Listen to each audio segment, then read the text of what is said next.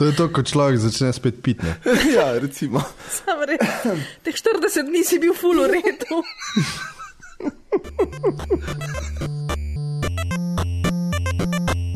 Upgrade. V koraku s časom. Pozdravljeni. Poslušate Upgrade, podcast, ki ne zbira osebnih podatkov. Najprej hvala vsem, ki ste že donirali sredstva mreži Aparatus. Če pa nas želiš podpreti tudi ti, lahko to storiš na www.podpri.si. Vsi, ki nam želite pisati, lahko pošljete sporočilo na upgrade@aparatus.si, zelo pa bomo veseli tudi ocene v Apple Podcasts ali kakršnega koli komentarja na Twitterju, kjer naš podcast najdete pod @upgrade. Dobrodošli v 98. Upgradeu, moje ime je Maja in z menoj kot vedno Jan in Uroš. Živjo! Hello. Hej. Hej! Kako hej? Pa ja, v redu. Zdaj lahko spet alkohol pa meso. Ja, kako dober Uroš je res. Prazniki. Ja. Lepo. Tako da smo s pridom izkoristili. Ampak zdaj to verjetno bolj uživaš v teh dobrotah življenja po takem dolgem postu. Bolj jih cenim.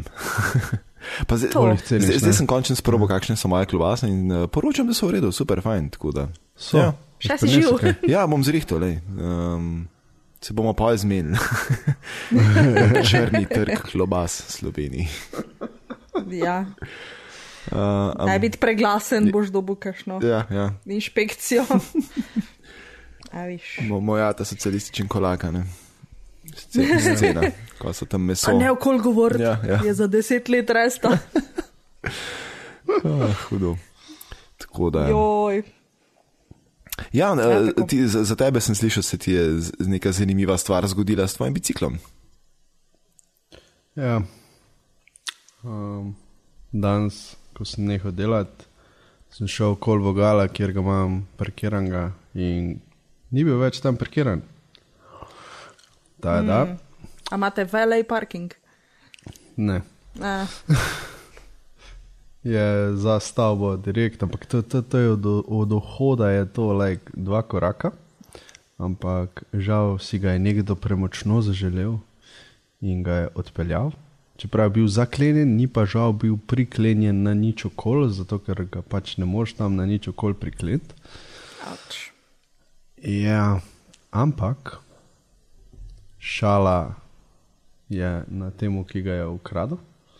Zato, ker sem se že pred časom zaletel nekam, mislim, da je en skuter ali nekaj takega, in mi je balanco oziroma os od vilc mi je mal zvil in tak je skozi kolo nesl v levo, tako da fajn se začni navajati, tako sem se jaz in to je to.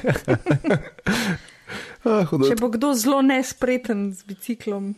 Ja, če boste v Ljubljani zasledili kakšnega kolesarja, ki ga v levo zanaša. To. To je ziher pa moj Ja, v Tejanu. Ja. Lahko pa, da si toliko slaven, veš, pa si je nekdo zaželel tvojega bicikla, ne?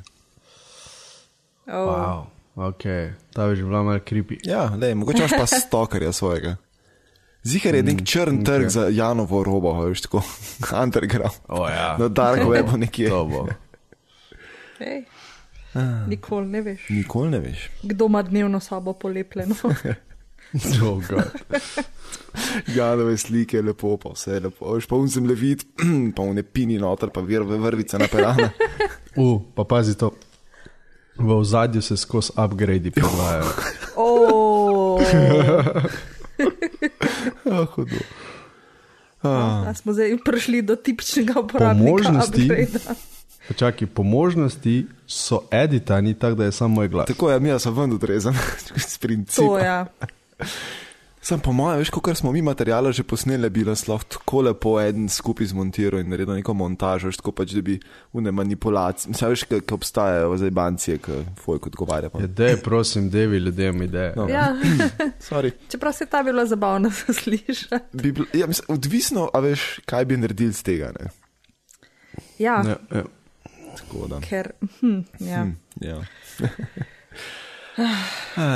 V glavnem. Nadaljujmo. Ja, v uvodu ste verjetno slišali eno spremembo, dve spremembi. Prva, se bom najprej drugo omenil, pa pol prvo. In sicer druga... Ja, pa ala greš po vrstnem redu? Ne, ker bom pa z jih pozabil. V glavnem pač... zdaj... Veliko je tudi vrstni red. No, tudi res. V glavnem zdaj omenjamo Apple Podcasts namesto iTunes, ker pač tako zdaj je to. Tako da, če imate čas, če imate voljo, če imate kje zapovedati, dajte kakšno oceno v Apple Podcasts.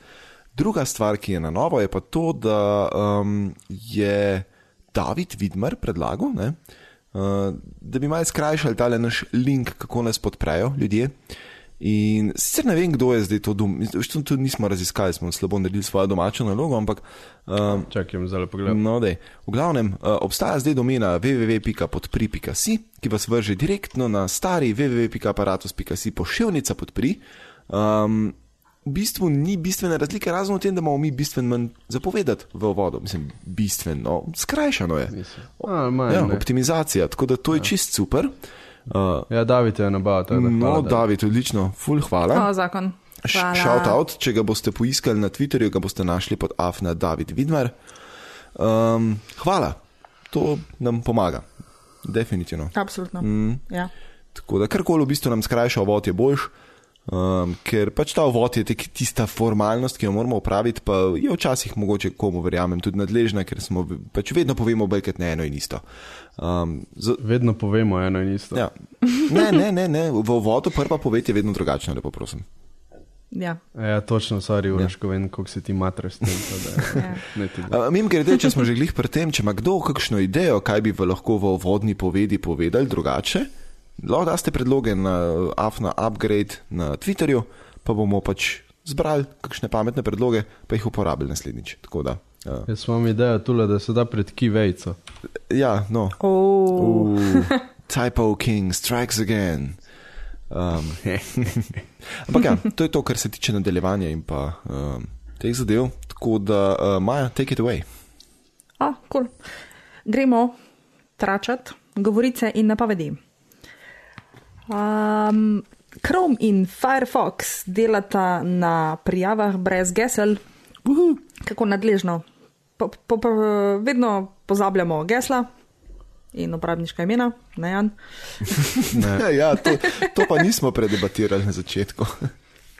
Ne bomo pojeli. Verjemte mi, kdo bolj zgobljen v uporabniških imenih in geslih kot jaz, ne vem, če je kakšen. Skratka, Chrome in Firefox delata na tem, da razvijata novi open standard. Imenuje se, kako ćeš zdaj to lepo prebrati? To je skovanka iz besed web in authentication. In nastane beseda web otn. Povej tako je, web outn. To se nemško sliši. Ja, se nja veze, kak se sliši, pač tak je. Also, heute web outn. mit Kartoffeln.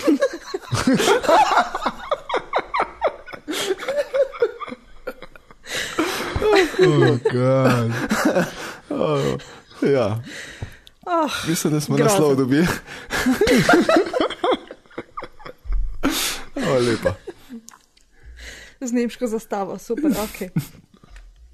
Dobar je.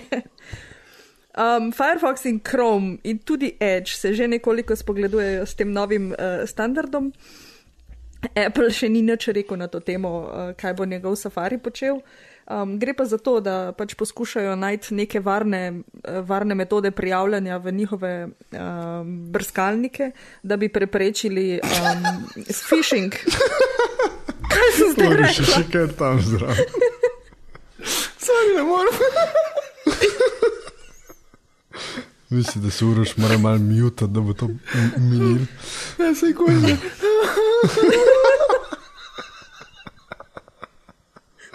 Mislim, da bomo tole morali enkrat. Še enkrat posneti. Ne, sej kul. Ne. Dobar je. To je to, ko človek začne spet piti, ne? Ja, recimo.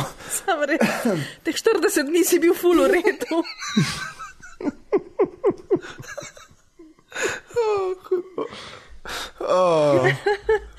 Moj bog. Sorry, Maja, ker nadaljujem. Ja, mislim, lej, predela sem ljudje. Ja. Smrtno resno o preprečevanju phishinga, tale pa v krompirju sami. Mogoče lačen, Uroš si lačen? Ne več. Okay. Zdaj sem god. No, lepo. Dobro smo začeli to, ne? Zdaj prešparimo take fure za kako jubilejno oddajo. Ja, res je. No, torej, varni načini prijavljanja v Chrome, Firefox in ostale iskalnike so seveda gesla, pa dvostopenska autentifikacija, še potem dodatno z telefonsko številko recimo, ali pa biometrika recimo, da je kakor to varna, ne. Druga varianta pa so seveda USB tokeni oziroma ključki, ki jih pač fizično uštekaš v napravo in na ta način ne potrebuješ gesel.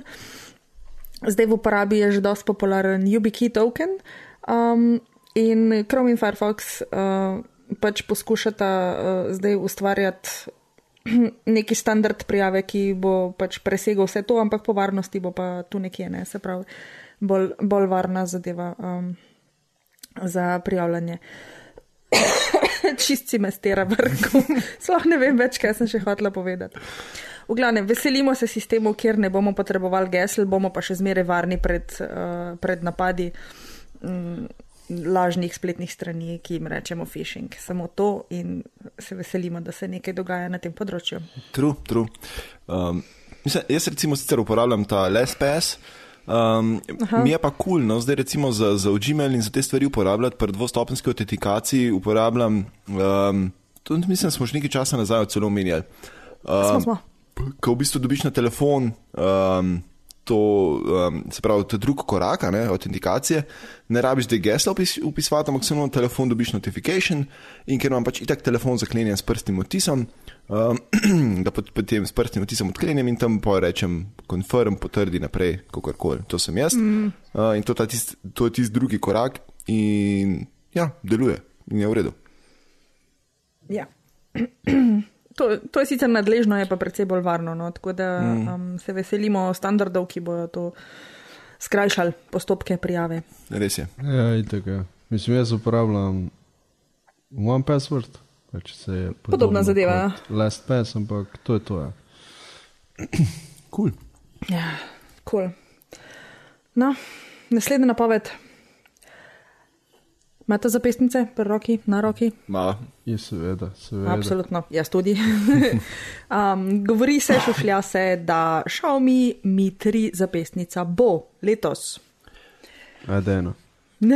Ja, bi pa že bilo na skrajni čas zdaj. Ja, lahko bi bilo, ja. Sicer se še vedno nič ne ve, ne, ampak končno sem izbrskala nekaj podatkov, ki pravijo, da konec leta naj bi zadeva bila.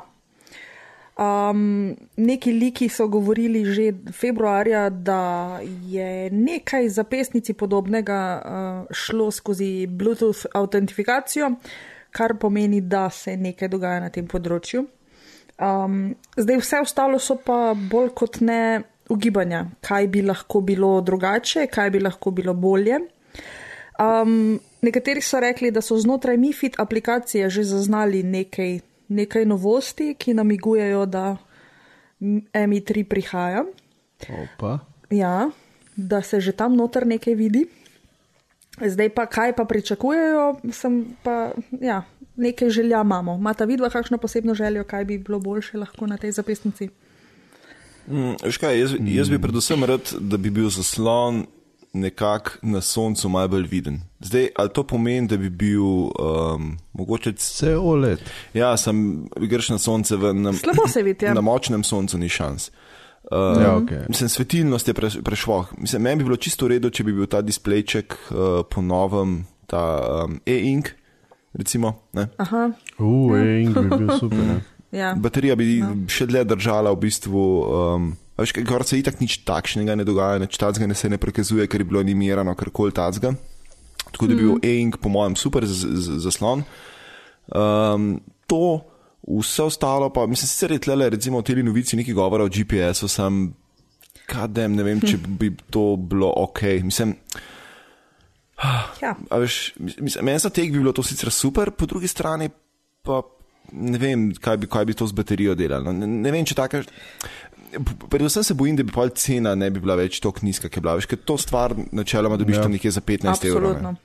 Ja, se je. Se mislim, da tudi e-ink verjetno ne bi pocenil zadeve. Pocenil ne bi, ampak tudi podražil po drugi strani, ne po mojem. Ne. Dobro, na končni fazi ni toliko velik. Ja. Mislim, ja, e-ink in to so zasnove so želje, poceni, ne. Ja. V glavnem, želje so, no, da bi bil celo zaslon cel na dotik, ne sam tale gumbek. Tako da pač mogoče bi to kaj pomagali. Vsekakor pa si želimo, da bi malo bolj natančno meril in trekal aktivnosti. Meni se zdi, da korake malo preslabo šteje.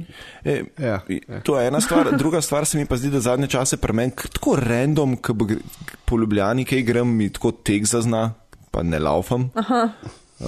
To se je zadnje čase začelo dogajati. Kar naenkrat vam tako 6-krat ste ta teden laufali. Kdaj, če nisem sploh šel, veš, mislim. Ne, Uroš, veš kaj to se on zmoti, mislim on, to se ta naprava zmoti, ker ti večino časa sediš in pa ko se premikaš dejansko je tisto, wow. Razlika taka, da kar zdaj pa že zapiha. kar laufa človek. Ne, mislim, ena ideja, ki jo imam, je to, da mogoče jo skiro zmatra, ker zdaj v bistvu jaz, ko grem v službo, parkiram malo dlje stran od službe, ki je za ston parkirišča in grem bodisi s skirojem ali pa z biciklom potem tist preostanek poti. Tako da lahko da zapestnico to zmoti, ali pa ne vem, ne predstavljam si, kaj bi jo še zmatralo. Ja, ni čist jasno, kakšno premikanje imaš in če to mešaš. Se vem, da se bo najdel ene Twitterje, ki bo nekaj napisal, ki vem, kaj bo omenil, ampak ne, ni to. Pač nič vulgarnega se dogaja zadnji. Okay. Jaz osebno od hardvera, ja, boljši ekranček, torej če bi bil e-ink, bi bilo super. Te mal bolj scratch resistant zadevo, kar je že manj čist popraskano. To je res, ja. Pač se vsake tuk se pač se zabiješ nekam, sploh ne veš, res, sploh ne veš, kdaj se to zgodi. Še bolj od vsega si pa želim, da bi software pofiksal, ker se mi zdi, da tale aplikacija, vsaj za iOS je bolj slabo narejena in ne vem, sam connectivity, torej povezljivost naprave z aplikacijo včasih zelo šepano. No, na Androidu se vsaj pri meni, z mojim metom ni panike. Ja, jaz sem tudi relativno zadovoljna. Mislim, ima občasno kakšne popadke, ko ni čist povsem v redu. Predvsem tisti dan, ko naredim veliko korakov, čudežno se nekaj zgodi, pa pozabim, da mi zafrkne moj track record. Skratka, to je. A se vama zdi mogoče, da nisem pa pozabil, kaj sem hotel vprašati. Ne, Uroš, spomnim se nazaj. Joj, smotan. Ne, se bom spomnil še enkrat. Misli na nekaj drugega. Ne. Ja. Upamo tudi mogoče na malo tanjši dizajn, pa kaj več barv, pa mogoče kako bolj fancy pašček, da je lahko uro oblečeš k poslovni obleki, da ni ravno silikonska. Pa če imaš teh paščkov, imaš pa milijon. Pa sej vem, sej lahko nabaviš pač razno, ampak te Se so kovinski tudi taki, tako fancy. Sam so third party, niso originalni. Ja, sej, official, ne? Official pa ni veliko izbira, ne? Čeprav to je res, ne? Moje se Kitajci prav ne grejo official glih zaradi tega, ker vejo, da bojo takoj konkurenti vse naredili. Čeprav veš, pri Xiaomiju bi pa jaz upal, da bi imeli original pašček, tak malo bolj fancy, ker v končni fazi Xiaomi dela cool stvari, ne? Ja, lahko bi mal upgradeali pač tako eno verzijo, tako premium. Ja, to sem hotel reči. A se vam zdi, da je zadnje čase mogoče baterija dlje drži, kot je? A se samo meni to zdi? Ne, meni se definitivno ne zdi to. Ker meni se zdi, da tako, da pač od začetka mi držala tako 14 dni, mogoče 4 tedne, zdaj mi pa tako cel mesec pa drži. Tako da ne vem. Ne, meni manj drži, tako pač pride to po enem letu. Ok, ja. Ok, jaz imam mogoče malo novejšo, ker sem v bistvu šele v jeseni kupil, ne, tako da. Aha, možno, da je kakšna razlika. Glih nekaj taga. Po mojem marca prejšnje leto sem jo kupil, da bom glih za en let. Min grede, a sem pravo, ki mi je una ta stara, enka mi je umrla, ampak mi v bistvu ni umrla, ker sem zanj ugotovil, da sem jo priklopil, se je začela filati nazaj in očitno dela, tako da. Dela? Ja. Wow. A jo boš podaril? Če se mi kdo javi na Twitterju z veseljem, vržem to prvo, kar se mi na Twitterju javi, jo vržem v kuverto, pa jo pošljem, ni panike. Z veseljem. Mislim, za njo itak na noč dubo, pa ne nekomu služi. No, super. Torej, dragi poslušalci, drage poslušalke, če pokličete v naslednje pol ure. Še kaj zraven prodala zdaj. Ja. Pingvin v hladilnik. A pa kao boš da kao klobaso domačo. Ja, gratis. Gratis. Okay. Torej, v veselem pričakovanju nove zapestnice bo Jan povedal še kaj novega. Ja, nič o zapestnici več. V glavnem, gremo še malo nazaj na kriptovalute in blockchain. In sicer Foxconn, torej vsi vemo, kaj je Foxconn, tovarna podjetje, ki izdeluje Appleove mobilne telefone, ne samo za Apple, ampak najbolj so znani potem. Bojo delali tudi telefon od kriptopodjetja Sirin Labs, ki bo v bistvu blockchain telefon za $1000. Kaj pa zdaj to pomeni, seveda? Torej, njihov telefon se bo imenoval Fini. Fini je drugače najmanjša enota Bitcoina. In to je koliko? Nimam pojma na pamet. In sicer ta telefon Fini ti bo pač omogočal, da boš gor shranjeval ključe od svoje denarnice in tudi kupoval gor virtualne kriptovalute, kot so Bitcoin, Ethereum in ostale. Kar je pa zanimivo je, da ti bo omogočal, da s tem, ko boš ti delil svoje podatke z drugimi, torej da boš naredil hotspot ali kaj takega, boš njihove žetone s tem služil. Da. Pač zanimiva zadeva, ne? Okay. Na kak način boš to, mislim, to pa ne kapiram za najbolj. Pač ti narediš hotspot, ja? Tako. Okay. In drugi se pač na tvoj hotspot skonektajo. Tako. In pač zato, ker je to bazirano na Androidu, okay. Na nekem njihovem Sirin OS-u, okay. Pač predvidevam, da bojo štel, koliko podatkov je šlo drugim. Aha, okay. In potem ti bojo po nekem ključu dodelili tuk njihovih tokenov. Okay. Po moje to najbolj. Aha, ok, kapiram, ja, tokeni, ok, zdaj me pa jasno. Ja.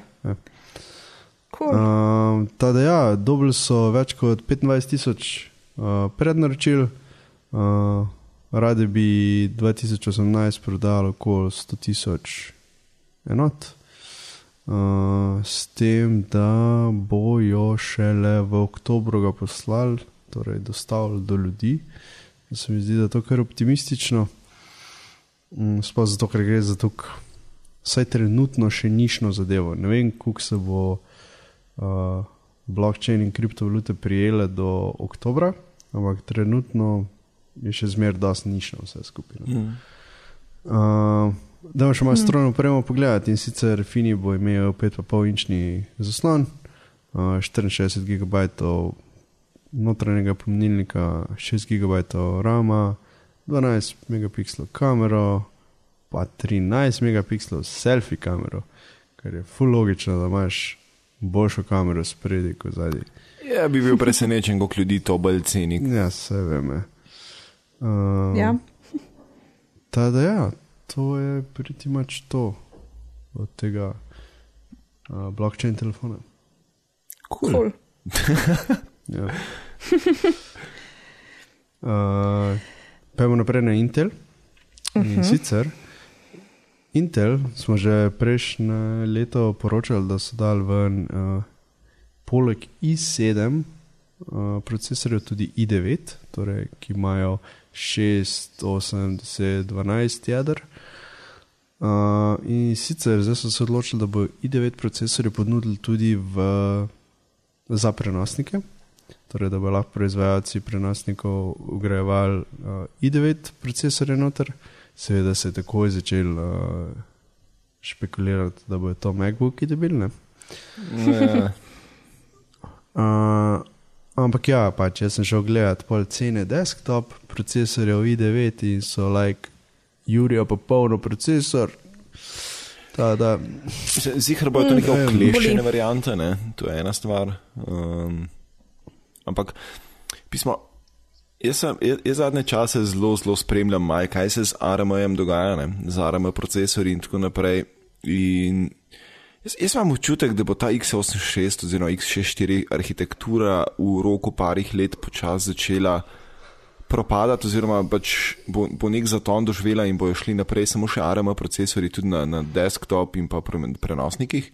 Predvsem zaradi tega, ker so poceni so, nizko porabo energije imajo, scalati se jih da ful dober, tako da v bistvu ni problema narediti, a veš, mislim pač ti narediš nek procesor, ki ima noter shitload ARM procesorjev in so načeloma energetsko bolj učinkoviti, kar pomeni, da se manj grejejo, in po drugi strani bolj zmogljivi skupaj kot pa neka x86 arhitektura in tako naprej.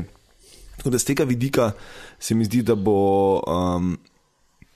jaz bi upal roko v ogenj, da prihodnost je ARM in ne x86 in ne x64,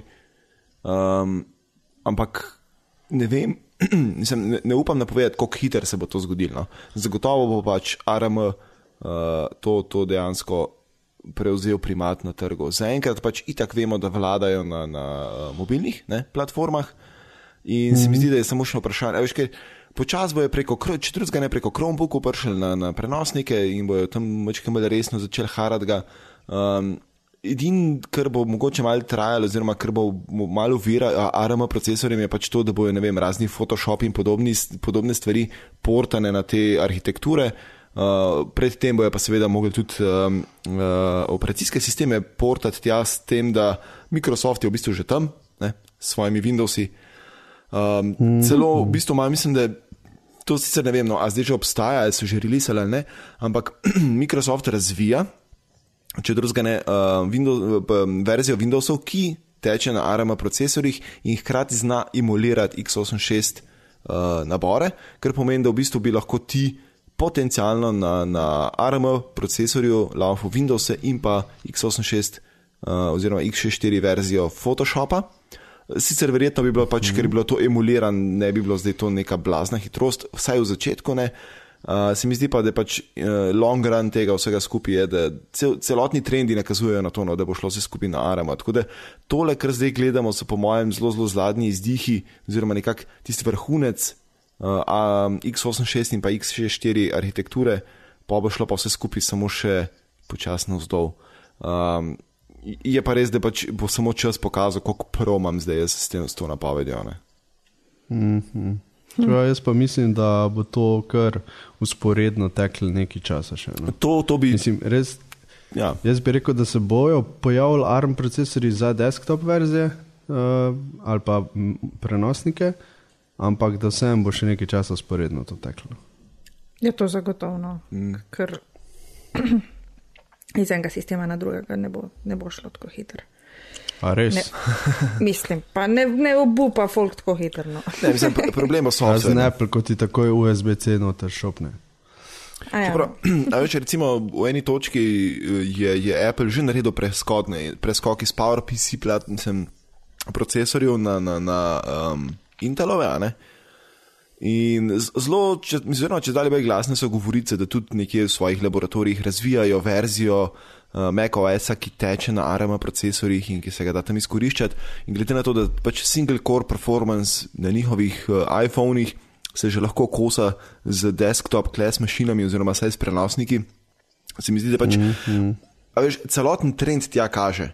In slejko prej se bo to zgodilo. Seveda je pa pač vprašanje, kako hiter pa kako gladek bo ta prehod. Ne? In tako kot si ti rekel, po mojem bo nekaj časa to usporedno tekel.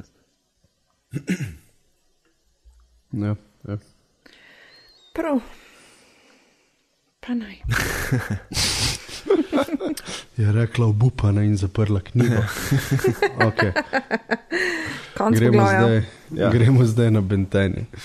Ja, dajmo bentiti. Že zadnjič smo bentili nad Facebookom in njegovimi čudežnimi sposobnostmi puščanja krvi, podatkov. In jasno, zdaj smo vsi v skrbeh, koliko naših podatkov je steklo Bog ve kam, za Bog ve kakšne namene. In za primerjavo, ne, kako se ta virusova, kako se ta Facebookova grozota širi kot virus. Na Novi Zelandiji recimo, ne, je 10 Novozelandcev so našli, ki so si prenesli en tak kviz, v katerem so izdali marsikater svoj podatek in preko katerega je Facebook nabral še cel kup drugih podatkov. In zaradi teh 10 jih je nasrkalo 64,000. To se pravi, ne? Ja, hočeš deliti podatke prijateljem, ne? Pa od prijateljev prijatelje, ampak Facebook gre kar po tej mreži, ne? Ruši vse zidove, tako da. Tale zadeva konkretno se navezuje na to Cambridge Analytica sceno. Ja, ne? Tako, ja, na to sceno, ne. Se pravi, pač na kakšne načine so pač privabljali ljudi, da so pač sami dajali možnost dostopa do svojih podatkov, ne. In te kvize, ne, te osebnostne kvize, pa take stvari ful radi rešujemo, ne. In potem preko teh mini aplikacij je Facebook udaril v tvoje podatke in potem je šlo sam verižno naprej, ne, k tvojim prijateljem, pa njihovim prijateljem in so dobili vse, kar so hoteli dobiti. In tule v tem članku je par zanimivih stvari napisanih, pa v zapiskih je link še na Facebookovo help stran, kjer lahko preverite, če ste vi ali vaši prijatelji tudi slučajno zapadli v ekipo nesrečnih ljudi, ki so se igračkali z aplikacijami, ki so potem podale podatke naprej. Tako da jaz nisem med njimi, piše. Če to lahko verjameš. Čakaj, zdaj grem to poklikati. Jaz tudi ne, sem glih kliknil. Ja. Čakaj, kje moram kliknemo tale link? Ta spodnji link, ja, tako ja. In potem se prijaviš s Facebook accountom in potem ti napiše, a si ti tam noter. Med temi nesrečneži ali ne. Check below to see if your information has been, was the information based on your available records, neither you or your friends logged into this. Ok, ne, nisem, cool. Nisem. Vse dober. Ja, recimo, no. Ja. Mislim, ta Cambridge Analytica scena se zdaj kar je, tako, to je trenutno saj ta teden zelo, zelo vroča tema. Ne? Ja. Zdaj smo dejansko videli, v kakšnem obsegu se zgodi sranje, ko trešči v ventilator. Yep. Tudi zaslišanje, včeraj zvečer je bilo prvo zaslišanje Marka Zuckerberga pred ameriškim kongresom. Trajalo 5 ur. Ja.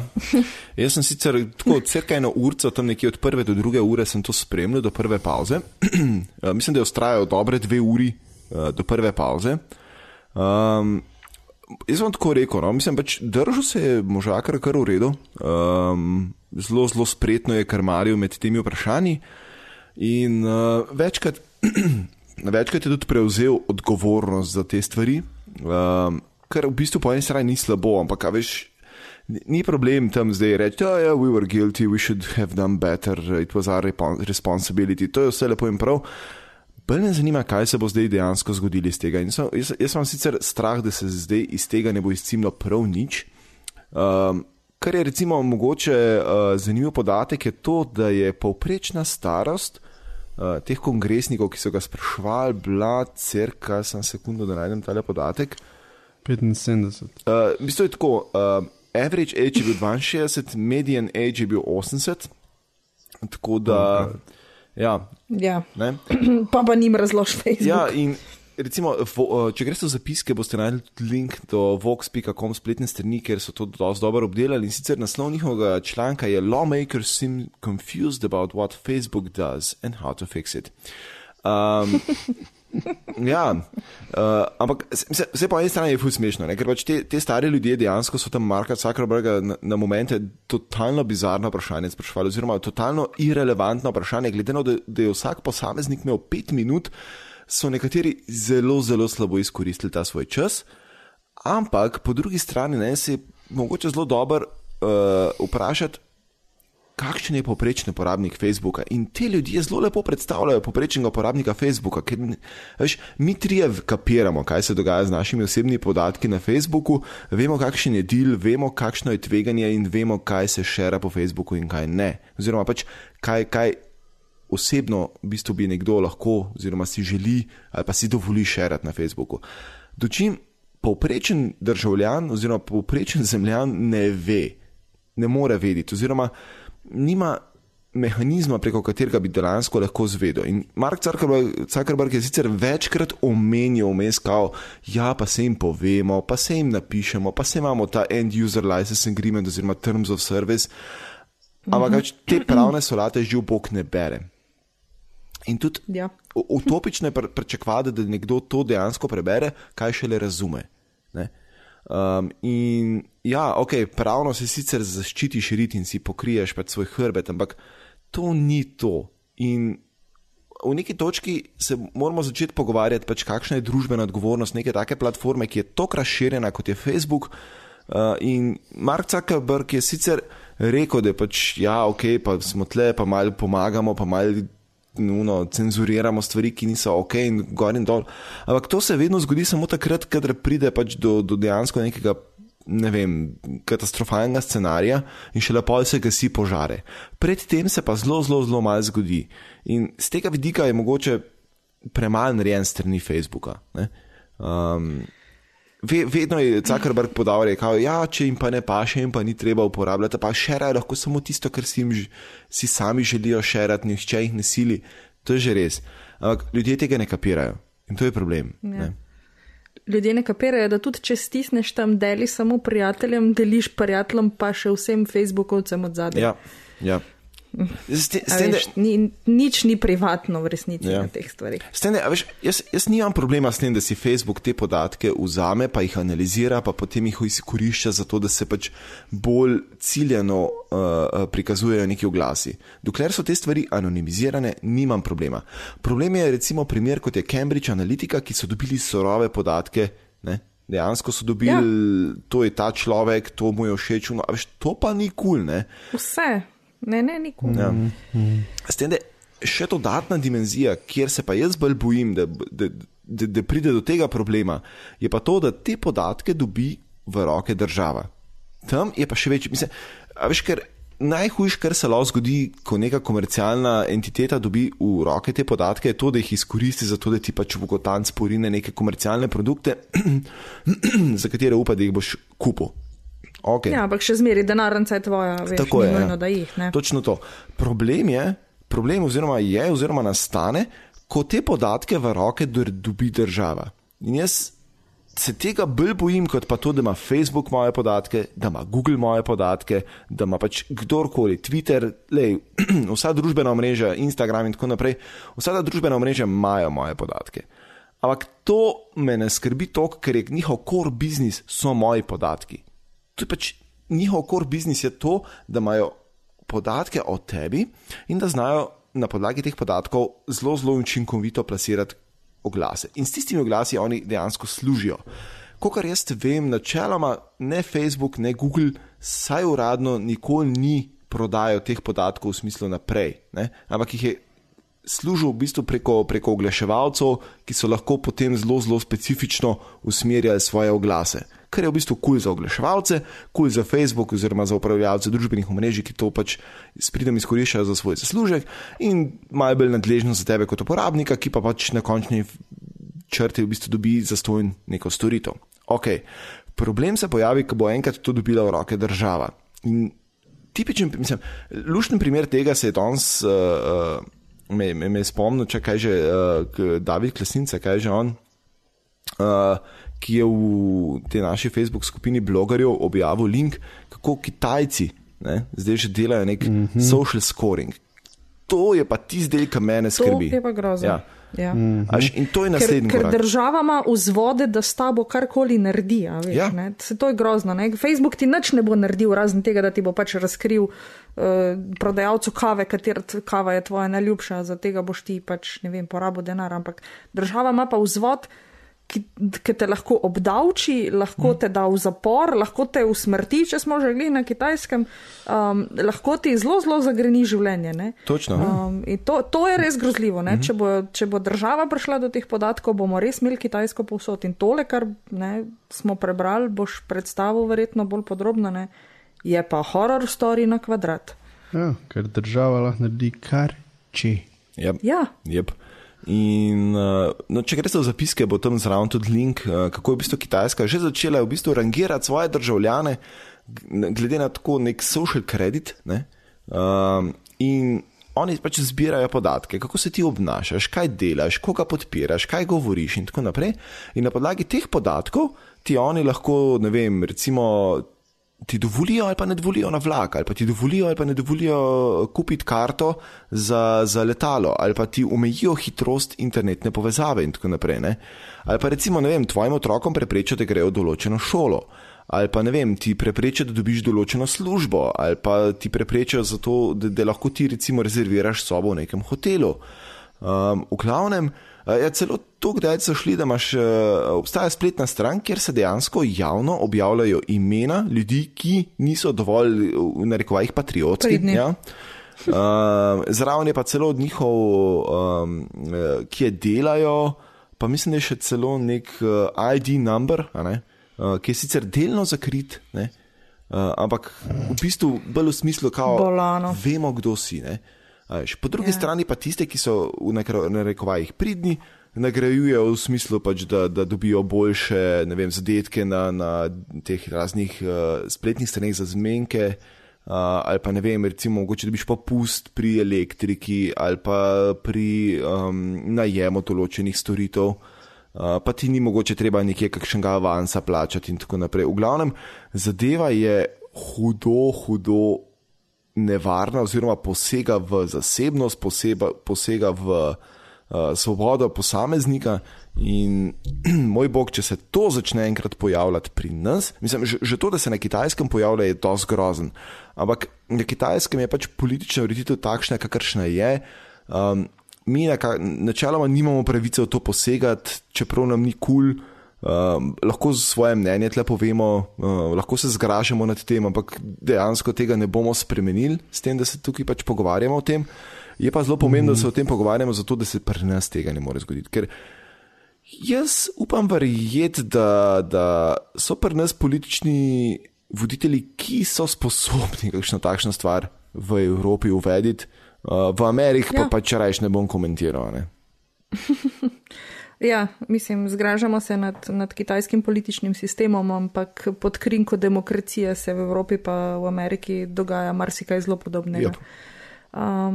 Tako da je treba definitivno opozarjati na te stvari. Ne. Zdaj, kitajski jasno ta orodja pridejo prav, ne, ker pač v osnovi je sistem narejen tako, da omejuje posameznika in mu točno diktira, kaj sme in česa ne sme. Zdaj so pač našli digitalno orodje za te stvari. Ne rabijo fizično špionirati za tabo. Tako da to je skoraj logično, da se je pri njih začelo, ne, ker pač je že cela politika naravnana v to smer. No. Če bo pa pod krinko demokracije, ne, pa nekega svobodnega pluralizma političnega in ne vem, se začele te stvari dogajati, smo pa nasrkali. Yep. Ampak ja, sam problem je pa v tem, ne, da imamo pa v Evropi, recimo zdaj imamo probleme z migranti, ne, ki burijo duhove take in drugačne, spodbuja se nek strah, neka fobija predvsem pred nekimi teroristi, pred izgubo služb, pred izgubo socialnih pravic, ker če zdaj bodo oni prišli iz ne vem kot in bodo pač preplavili Evropo in mi bomo na slabšem in se ena histerija masovna uvaja in nekdo, ki bo rekel, glej, jaz bom tole uredil, ampak v zameno za to boste pa pač pridni in poslušni in vas bomo tudi prek digitalnih stvari nadzorovali, se mi zdi, da zelo hitro lahko dobi glasove. No? Tako da Se bojo Kitajci prišli nas skirati. Ja, Ja.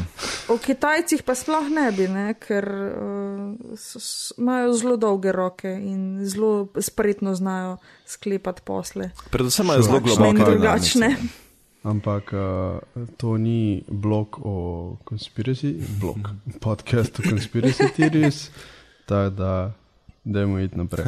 Ja, pa se to je vse res, Ja. to niso conspiracy theories. Za tiste, ki jih zanima, kaj je pač tako worst case scenarij od tega, da te ocenjujejo preko stvari, ki jih delaš v življenju in tako naprej, in da dobiš ta social score, pejte si pogledat prvo epizodo 3. sezone, mislim, da je 3. sezona.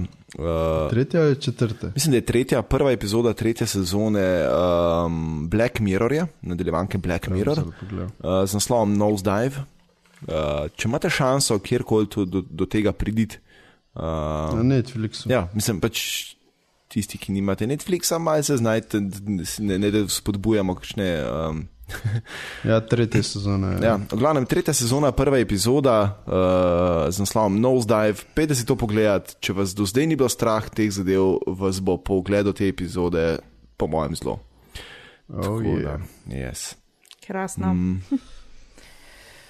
Pojdimo se pogovarjati o čem lepšem. Agreed. No, o lepoti lahko razpravljamo pri naslednji novici. Koliko kamer imata vidva na svojem telefonu? 2. Kaj že? 2. Eno 3. spredi, eno zadnji, 3. Ja, v bistvu 3, ne? 2 zadnji. Mislim, 2 zadnje, 1 spredi. Tako, ne. In že zadnji smo govorili, ne, o tem, da obstaja možnost, da bo nekega dne cel hrbet telefona postal ena velika kamera. Tako, tako mora biti. Yep. Tako mora biti. Ampak zdaj očitno še nismo tam, ne. Ne govorim sicer o telefonu, ampak govorim prav o fotoaparatu oziroma o kameri, ki ima 16 leč, 16 kamer, če hočete. Razporejene so čist random, tako da ljudje, ki imate radi pospravljeni pa v vrstah stvari, raj ne gledate tega. Ker so velike in majhne in nobena ni v nobenem razmerju, tako zelo nepospravljen hrbet. Te naprave. Obupna je. Zdaj tako, ne, prednosti tega fotoaparata so v tem, da dosega pač od 28 do 150 mm, ne, kar niti ni tako slabo, kar se tiče zooma. Ne. Je pa hec v tem, da nima toliko leč, da bi pokrile čisto vse številke vmes. Kar pomeni, da on... Če so sam 16, da ga... Ja, sej. Kar pa. pomeni, ne, da fotoaparat zračuna, ne, če ti hočeš imeti nekaj na 40 mm približan, ne, potem zračuna nekaj vmes med 150 pa med 28, tako on približno si izračuna, kako bi zdaj ta stvar izgledala na 40 mm. Kar niti ni tako zelo grozno zgleda. Wow. Ja, vizualno je obupna stvar. Ne? Potem handla se z njo samo preko digitalnega zaslona, kar pomeni, da vas gleda kot telefon. Tako, kot da bi dva telefona skupaj zlepo. No? Tako je. Tako. Ja, tako, ene take dimenzije. Ne? In vse se upravlja, razen seveda sprožilca, ne, gumba za sprožilc, vse se upravlja digitalno prek touchscreena. In tukaj je pač človek, ki je tole imel v roki in je sprobaval, je rekel, da pač enostavno ni tako praktično. Ne? Če ti zelo rabiš takoj, ne vem, ali ISO spremeniti ali zaslonko popraviti, ne moreš tega narediti tako zelo hitro, ker se moraš tam po tistih menijih sprehajati. Ne? Zato imajo fotoaparati še zmeri veliko knofov. Tako, je rekel, da jo je ni uporabljal toliko veliko, ker si jo je želel uporabljati, ker niso fotografije, ne, ki so pač matematično zračunane, ta pač zoom je matematično zračunan vmes, ne, da ni toliko dober, kakor obljubila, da je. Da so slike sicer spodobne, ampak niso pa primerljive z nekimi res poštenimi fotoaparati. Pa še... Kaj sem še hotela povedati? Ceno si hotela povedati, ker je absurdna. Ja, cene raj ne povem, ne? Cena je Jurja. 2 Jurja. 2 Jurja.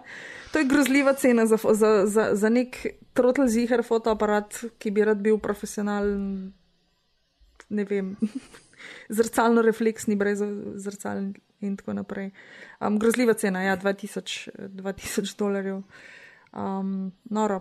In edina stvar, ki jo je pohvalil pri tej zadevi, je pa street photography oziroma stalkerska fotografija. Če ti hočeš zoomirati človeka, ne, na zelo daleč, ponavadi moraš s kakim orang kanonom hoditi po ulici, ne, in potem pač usmeriti objektiv v človeka, ki točno ve, da ga slikaš, ne, in potem jasno cel ta vibe spontanosti izgine, ne. S tem pa še koliko toliko lahko približaš, pa tako zelo naskrivaj poslikaš kakšne motive in ljudi, ki sploh ne vejo, da jih slikaš. Tako da to je rekel, da je edina pozitivna stvar pri tej zadevi. Drugače torej pa vemo, komu je ta kamera namenjena. Ja. Novinarjem za trač cajtenge. Recimo. In tistim, ki bi radi imeli honorarje za special fotke v čudnih položajih. Tako da, pač kot zanimivost, no, zdela se mi je zanimiva, ker smo pač debatirali o tem, ne, kam lahko gremo z številom kamer na telefonih in jaz upam, da ne bomo šli v to smer, no, ker zgleda res ena podivjana žaba na radioaktivni hrani. Toliko oči ima ta stvar. Ali pa kot obraz najstnika z mozoli. Ja, pač res. Randomly spomne. Fuj, ja, don't. Čeprav mene pa všeč, ne vem. Mislim, zanimiv mi je ta hrbet, ki je tako, res je sicer tako, ko bi en s fračo nastrelil v zadnji, ti senzore. Ja, zakaj to niso mogli pospraviti? Veš, kaj je tudi možno, da ima vsak ta fotoaparat drugače postavljene kamere? V kakšnem smislu? Ja, zato ko zgleda random. Ja, najbrž so z razlogom random, ne vem, da pokrivajo več anglov. Ja, možno. Mislim, veš kaj je fora, ne? Jaz sem občutek, da če bi to zadevo dal ven Google, bi znal iz tega iztisniti mnogo več. Ker celotna zadeva ni toliko zanimiva zaradi tega, ker ima 16 kamer. Mislim, ampak mislim, fora se skriva v tem, kaj se da v bistvu potem softversko rešiti zadnji, in se mi zdi, da pač ne znajo toliko dobro narediti, recimo kot to dela po drugi strani, recimo Google s Pixli, ne? Če imajo ti ekipo, ki dela na Google Pixlih, pa na tisti kameri, ki lahko v bistvu z enega senzorja vam potegne čudež, si predstavljam, kaj bi lahko naredili tukaj, ne? Ja, zagotovo še ima ta stvar v neke rezerve, ne? Ja, se to mislim reči, pač hardversko je zadeva blazen zanimiva.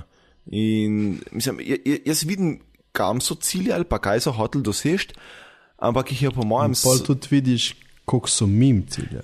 Pa ne mim. Oziroma, koliko so mim so zadeli. Ja, to se pa strinjam, ne, softversko. Jaz se pač sicer od enega fotografa gledal in video glede reviewa te kamere, mislim, tega fotoaparata, in jaz vidim potencial v tej zadevi in razumem pač, kam so ciljali, ampak izvedba mogoče na koncu, realizacija te ideje ni najboljša, ne?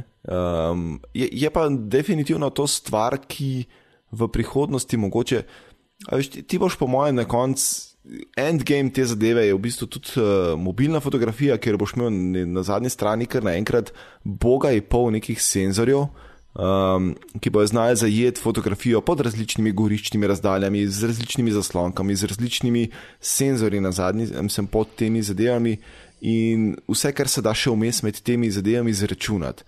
In ker dejansko nimaš drugega načina, kot da bi to naredil.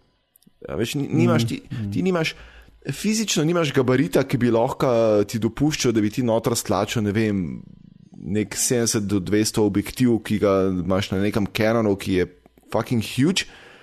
Imaš pa moč možnost, da imaš na neki površini več različnih senzorjev z različnimi objektivi, z različnimi goričnimi razdaljami, pa z različnimi zaslonkami.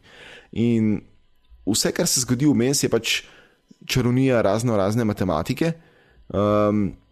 Je pa res, da ta pač Light 16, Light L16, to model, mogoče to ni najboljš realiziral, ne? Ampak se mi zdi, da pač trend gre pa v to, da bo zadnji konc telefonov, no? To je tole samostojen fotoaparat, ampak bolj se usmerjam na telefone. Se mi zdi, da bo zadnji konc telefonov slej, ko pa je posejan tako kot je tale zadeva, ne, po hrbtu in boš pač mogel malo več, ne vem, malo drugače razmišljati o zadevih in tako naprej. Ni toliko far-fetched ideja, je pa res, da mogoče realizacija ni najboljša. Tako. Ja, ok. Čmo, naprej. To je to. Idemo naprej. In sicer IBM je predstavil najmanjši računalnik na svetu in sicer meri samo 1x1 mm, kar je manjše od kakšnega zrna soli, od une bolj fancy soli, bomo rekli. Solni cvet. Naprimer, ja, ko ima malo večje zrna. Da, zelo zanimivo. Ne ve se še kaj veliko o tem. Sicer IBM pač pravi, da ima nekje en tak računalniček dosti moči kot nek x86 čip iz 90-ih.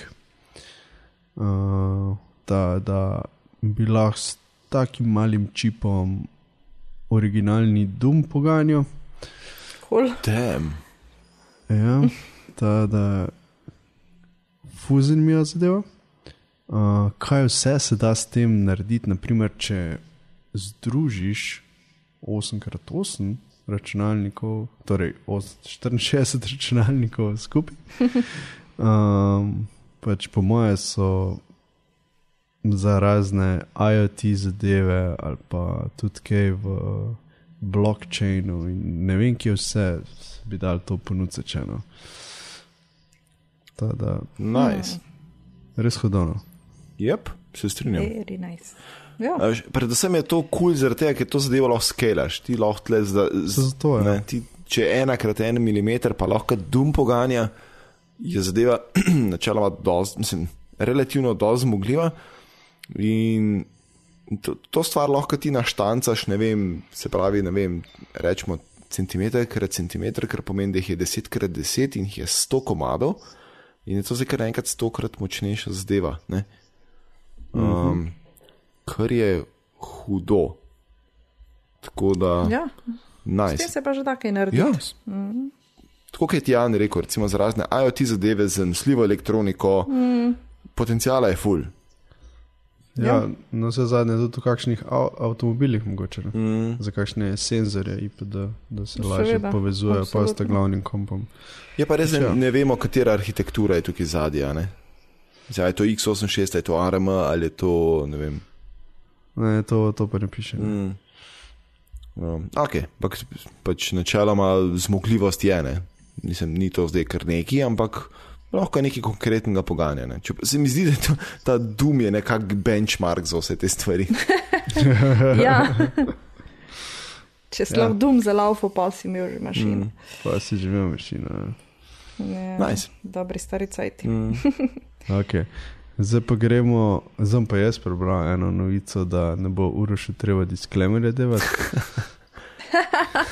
In sicer Huawei je naredil wannabe AirPods, ki meni osebno pač me res zanimajo, zato ker AirPods niso in-ear, medtem ko tile Huawei podci so in-ear design. Zgledajo praktično identično, malo debelejše palčke so, mogoče to pomeni malo boljšo baterijo, čeprav nikoli nisem imel na AirPodsih problema z baterijo. Tako da res me zanima, kako se bo tole obneslo. Kaj veliko se še ne ve o tem, zato ker še niso smeli testirati zvoka, vsaj ne na tistem dogodku. Imenovali se bojo FreeBuds, ful posrečeno ime. In sicer bojo v Evropi bile pricene okoli 159 €, kar je praktično isto kot AirPods, ampak bi rekel, da pač trenutno Android uporabniki niso imeli neke dobre alternative. Pa se AirPods lepo na Androidu delajo, tako da. No ja, ampak če pač sovražiš Apple, ne, pa pač vzameš FreeBuds, I guess. Tada, ja. Jaz bom tako rekel, meni osebno, za moje potrebe, so AirPodsi boljša varianta zaradi tega, ker jih pač uporabljam med tekom. In da slišiš okolico. Točno to, da slišiš okolico, čeprav pač sem mislil na dokaj ruralnem območju, imaš še vedno te makadamske ceste, ki ti pač nekdo do zadnji pripelje, glih danes me je skoraj en povozil, glih, ker sem končal tek. In glede na to, da sem sicer zelo blizu korita, nimam podatka o tem, a FreeBudsi ponujajo možnost pač pass-through sounda, ker vem, da Samsung je to delal na svojih brežičnih slušalkah, ki si lahko v bistvu ti lahko rekel, da te slušalke imajo itak mikrofonček gora, ne? In ti lahko iz okolice zvok v uho direktno predvajajo. Ja, razumem. In dejansko lahko priješ do istega efekta, hkrati imaš pa ful boljš slušalke zasidrane v ušesu. Ampak tako FreeBudsov nisem testiral, upam, da jih bom hmal dobil, upam, da bojo v Sloveniji sploh na voljo in če bojo, bom verjetno zelo hmal lahko jih saj tako za kakšno urco, dve potestiral in bom poročal o tem. Ampak kar mene predvsem zanima je to ta zadeva za tek, no, ker jaz imam sicer slušalke, ki so med sabo s kablom povezane, pa so pač preko Bluetootha povezane s telefonom, ampak imajo še vedno od levega desnega para kabel. Ker je sicer fajn, po drugi strani pa problematično, ker ko ti zašvicaš med tekom, se ti ta kabel prelep na vrat in začne v eno smer lest in ti začne vleči eno od teh slušalk ven. In, ja, neprijetno. Ja, mislim, ni cool, no? Tako da že dlje časa razmišljam, a bi si AirPodse kupil, ampak zdaj, ko sem to videl, nisem več prepričan, bi zdaj AirPodse ali bi tole imel ali ne. Čeprav sem bil že zelo naciljen, da ko bo enkrat budget mi dopuščal, da si kupim AirPodse, bi si AirPodse kupil. Je zdaj pač prišel Huawei in vrgel, ne, tole ven in sem zdaj malo zmeden, kaj točno bi bilo najboljš narediti. Tako da, damn. Ja, izžrebaj. Še FreeBudsi so naprimer na voljo v črni barvi, ne? Kar AirPodsi niso. In to sploh ni neumen argument, ne? Ja. Ja, sploh ne. Tako da, damn. Ena nič. Ok, softvera nimamo nič. Ne, ta teden ne. Očitno se ni nič zanimivega zgodilo. I guess. Ja, ne. Če ni v upgradeu, pa se ni zgodil. Gremo na zanimivosti. Res je. Tudi zanimivosti nimamo veliko, imamo pa eno stvar in sicer prejšnjo epizodo smo omenjali to pokopališče biciklov na Kitajskem, ne? Kjer se zbirajo razni bicikli, ki so v zadnje čase, pač razni ta bike sharing scene so se zelo razširile. Zelo podobna scena se dogaja v Ameriki, kjer obstaja ogromno parkirišče Volkswagenovih dizelskih avtomobilov, ki so bila bodisi odpoklicana ali pa vrnjena ali pa kakorkoli pod okriljem te Dieselgate scene. Zdaj, če greste v zapiske, je tam noter in video, pa fotografije v članku in tako naprej. Point je v tem, no, da zelo podobno zgleda, kar na Kitajskem ni bicikli, razen to, da so tukaj mogoče malo lep zloženi med sabo. Tu so zelo lepo parkirani, je treba reči. Ja. Se vidi, da imajo Nemci to čest.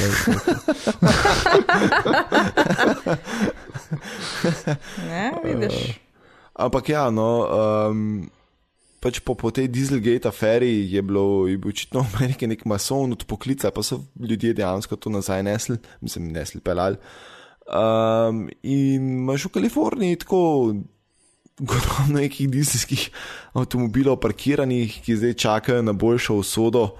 Jih sicer redno vzdržujejo, ne, tako kot bi jih pač mogli, če 15,000 km ali pa eno leto karkoli prej pride in to pač dejansko očitno servisirajo vmes in vse vzdržujejo. Ne vem, kako servisirajo teh, tule piše, da jih je 350,000 vozil. Wow. Ja. Tako, no. Kako to vzdržujejo? Ne vem, ampak piše, da jih vzdržujejo. Tako da, ja. Kaj jih preštejejo vsake dan? Če enega ukradeš, sploh ne vejo. Sam res. Ne dati folko idej. Ful mi je zanimivo. Dizla se ti zdaj ne splača, krastlej. Ja. To ne bo več moderno. Če te fotke pogledate, je ful zanimivo, ker je ogromno je črnih oziroma temno-sivih, pa sivih, pa belih, pa tako kakšen je vmes rdečo ali pa rumen. Rdeč, celo rumen je. Ja. Reč pa večinoma so tako beli, črni ali pa sivi oziroma 50 odtenkov sive. Volkswagen Edition. Ja, pa se pogledaš na cesto, ne, ko se pelješ, itak najbolj priljubljene barve. Ja. To je res, ne, pač siva je najbolj hvaležna barva, tako.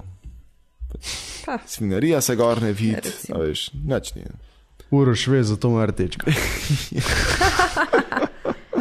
Rdečga ima zato, da ga najde na parkingu. Barva mojega avtomobila je raketno-oranžna.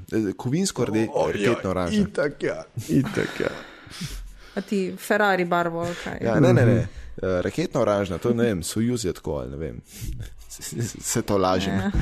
Ja, žal nimaš une ure, veš. Ja, ne, se to. Ja. Gadem. V glavnem, a ni zanimivo, kako se vedno tam nekje okrog ene ure mi ostavimo, tako ali drugače? Ja, obvladamo, ne? Ja. To je v redu. Jep, jaz se strinjam. Tako da ja, tole smo zaključili. Vabljeni tudi k poslušanju drugih podcastov v mreži Aparatus, ki jih najdete na aparatus.si oziroma na vašem priljubljenem podcastu odjemalcu. Upgrade najdete na Twitterju pod afna Upgrade. Maja, kje najdejo tebe? Na Twitterju pod Majči8 in Jan tebe? Na Twitterju pod afna Thor in Uroš tebe. In mene na Twitterju pod afna uros_m in pa na blog.miklavcic.si, ker zadnje cajte pišem o metalski subkulturi in se ful berete stvari. Opa. Tako da. Če koga zanima, dobrodošli. Torej si zdaj postal lifestyle/fashion blogger. Ja, v bistvu, recimo. Oziroma music blogger, če to obstaja. Ja, tudi verjetno. Sam zato, ker pač metalci uporabljate ful velik verik, pa zakovic, pa to, pa pol rečeš, da si še tek. Ne, mene je ful zanimivo, mene je presenetilo, kako se to bere, tako da zdaj nadaljujem s tem metalskim preročnikom, kjer razkrivam razne scene znotraj metalske subkulture in je kul. A bo tudi kak blog post na temu, kako si najhitreje umiti lase? Dejansko je. Oziroma ti imaš brado. Ja. Kako si razčešeš brado? Nega las in brade sicer mogoče lahko še pride v prihodnosti, sem pa že pisal o dolgih laseh in o bradi in odkje to pride in zakaj to pride. Tako da. Pride pa ta vikend prispevek o tem simbolu rogovki, ne, ta gesta z rokami, ki jo metalci s pridom uporabljajo. Tako je, bom še to prebral. A veš, da obstaja kaj je že spletna storitev za postavljanje manjših spletnih strani, kaj ima ta logotip. Nice. Kaj so že? Ne vem, ne bom se spomnila imena. Bom pogooglala, pa ti bom bomo zapiska dodala. Ja, veš, ta bi bila zate. No, odlično. Obstaja tudi metal band name generator na netu, tudi to lahko v zapiske damo. Metal band. Ja, to je pač metalski band imajo zelo kreativna imena, sploh ne. Zelo. To pa imajo, ja. Če imata čas, peta zdaj v Google, pa napišta 55 ko s cifro, pa gor zraven, pa ta videla najbolj elaborate logotip kjerkoli metalskega benda ever. Živ boh to ne zna prebrati. Baba ima 55 besed notar, ampak lej. Wow. Ja. Ja. Metalska scena. Pustimo, glavnem, jaz sem občutek, da smo mi izčrpali vso tema. Kaj? Gledam zdaj ta logo. Ja, ne že čizno odpade. What? To zgleda, veš kaj zgleda? Zgleda kot neka, ne vem, neko usnje, ki so ga perforirali. Ja, tako nekako. Glavnem, ja. Karkoli že to je. Tako da, shameless self-plug, no, če vas zanima metalska subkultura, na blog.miklavcic.si zadnje čase pišem. In to je to. Čaka, vloge še delaš? Vloge imam v planu uživeti nazaj takoj, ko bo čas dopuščal, oziroma se mi zdi, da bo en prvih to, kako se bom šel ubrit, oziroma urediti brado. Ja, okay. Že imaš zbranega podizvajalca? Ja, podizvajalec je že zbran, že dolgo in tudi večkrat smo bili na liniji in že vse je zmenjeno, samo lotiti se moram zadeve. Skrajšal si jo v spodnjem delu ne bom, po strani pa ja. Tako. Zato, da boš urejen in negovan. Ja, to je točno to. Tako da ja. Ja, nič. Smo preparali tole do konca? To je to. Najbrž da. Dobro, pa tam pa... In Uroš, kje se najde tebe? Smo povedali. Vse posod. Nič, ostane nam samo še to, da rečemo adijo. Čau. Adijo.